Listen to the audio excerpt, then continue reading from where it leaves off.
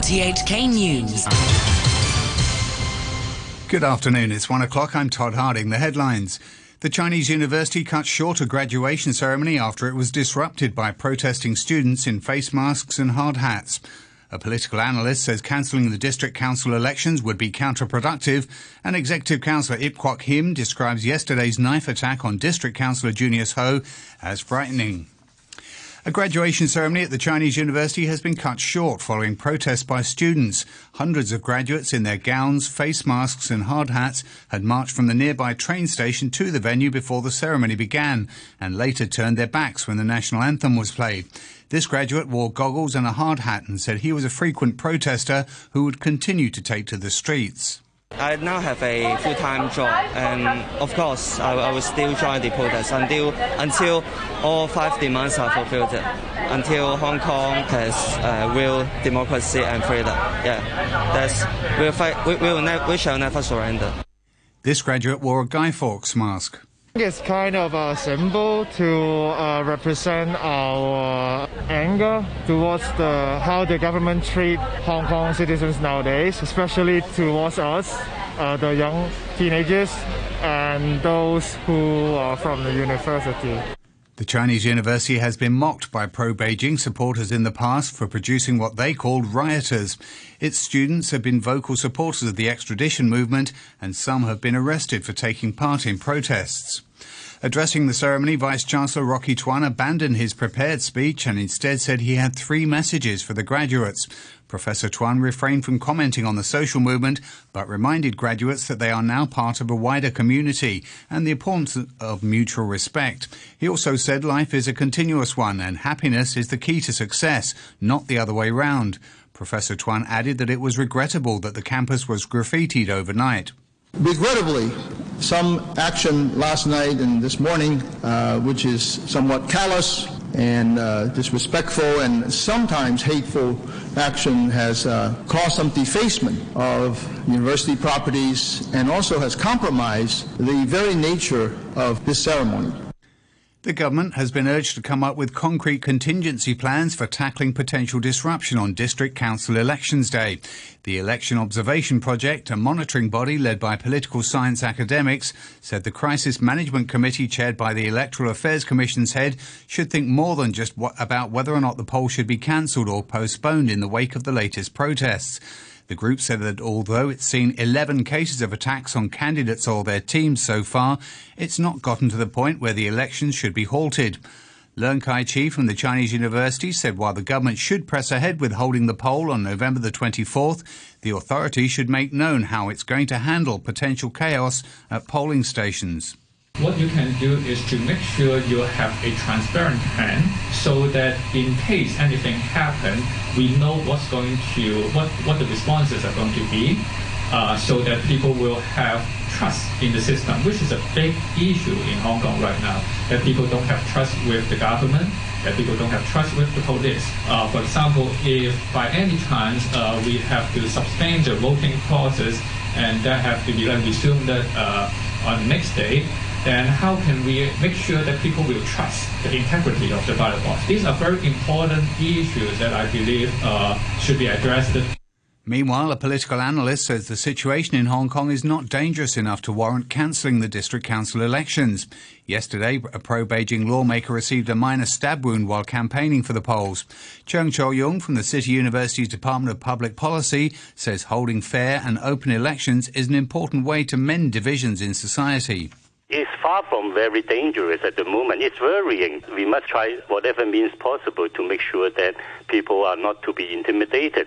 But if we compare with many other places that are holding elections, we are still in a relatively safe environment despite the incidents. Nevertheless, I think it's the very good time for the government to show we are not to be intimidated. We are going to have elections fair and without fear. Otherwise, cancelling the election or to try to postpone it may be politically very, very counterproductive as well as even more divisive.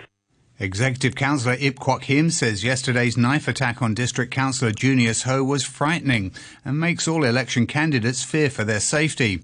On an RTHK radio programme, he expressed doubt that the election campaigning could continue in a fair and peaceful manner. He suggested the government decide by the 17th, a week before the poll, on whether or not it should go ahead. Yesterday, the Chief Executive, Carrie Lam, said the government would do its best to hold the elections as scheduled, despite security concerns. China specialist Mark O'Neill says he can't believe Beijing's top leadership is happy with the performance of the Chief Executive, Carrie Lam, and isn't considering a replacement. Mrs. Lam was praised by President Xi Jinping in Shanghai on Monday and by Vice Premier Han Zheng yesterday.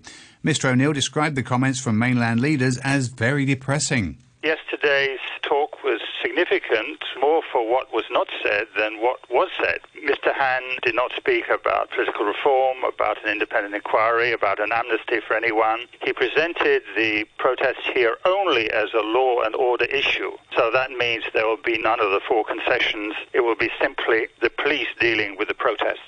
And personally, I find that quite disappointing.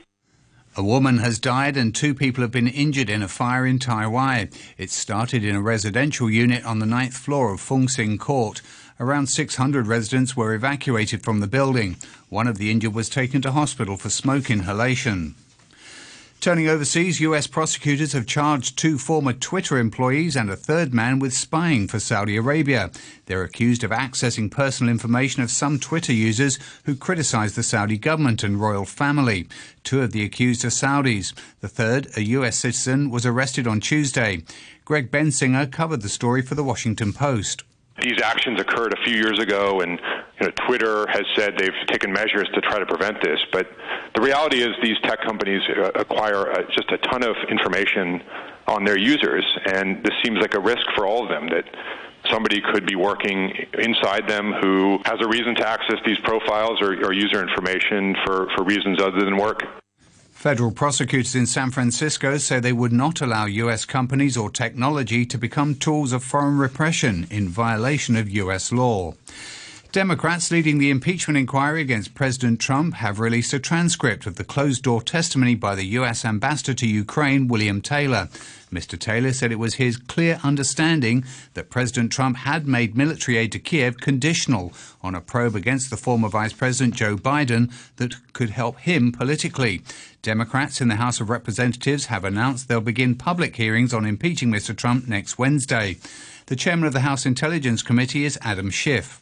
Those open hearings will be an opportunity for the American people to evaluate the witnesses for themselves, to make their own determinations about the credibility of the witnesses, but also to learn firsthand about the facts of the president's misconduct. The Attorney General of the U.S. state of California, who's leading a privacy investigation into Facebook, says it's failing to comply with requests for information. Javier Becerra has appealed in court to make Facebook hand over documents on privacy and third-party access to use the data. He spoke at a news conference in San Francisco.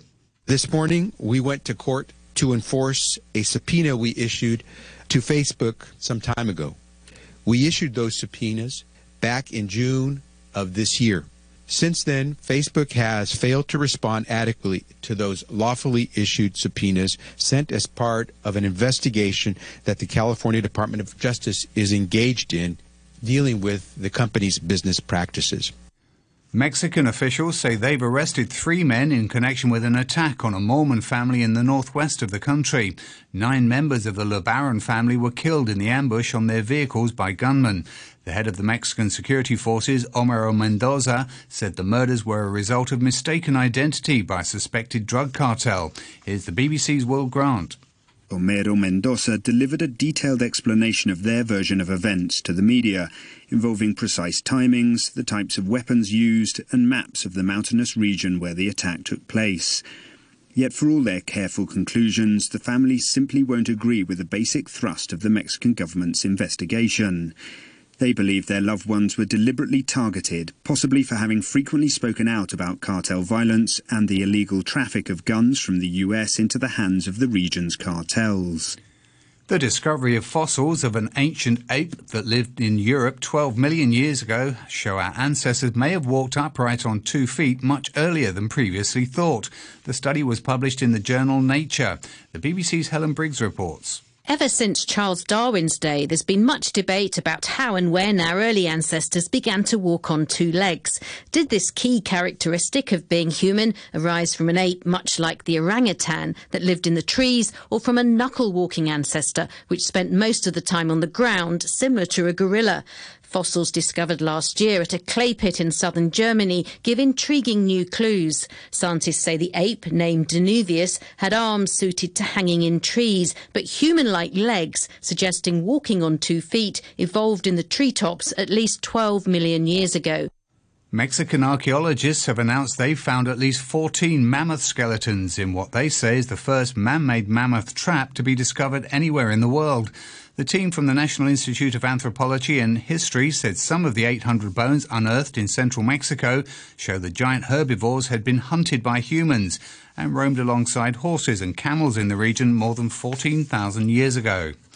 To business news, Alibaba's founder Jack Ma, who recently resigned as chairman of the e-commerce giant to focus on philanthropy, is the richest man in China for a second year, according to the Forbes China Rich List.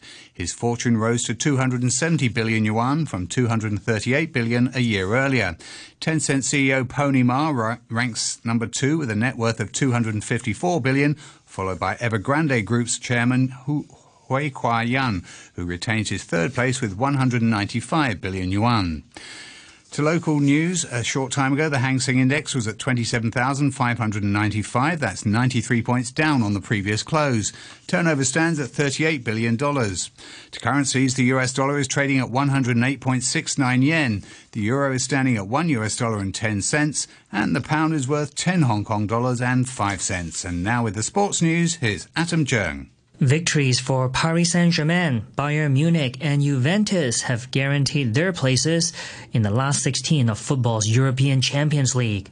PSG got past Club Brugge 1-0, and in the same group there was an emphatic win for Real Madrid, who thrashed Galatasaray 6-0. Details from the BBC's John Bennett. Paris Saint-Germain far from their best, but they did enough just to go through to the last 16 with 2 games to spare in the group stage. Mauro Icardi, the scorer of the only goal against Club Brugge. 8 goals in 7 games now for him for PSG. He's keeping Edinson Cavani out of the team. Cavani on the bench for the 5th successive game. But Keylor Navas was the hero in the second half for PSG. He saved a penalty from Mbaye Diagne in the 74th minute after a Thiago Silva foul. What an opportunity that was for Bruges to win a point. Meanwhile, at the Bernabeu, Real Madrid were fantastic against Galatasaray. A 6-0 victory and a hat-trick for the 18-year-old Rodrigo, the Brazilian's second youngest scorer of a hat-trick in Champions League history.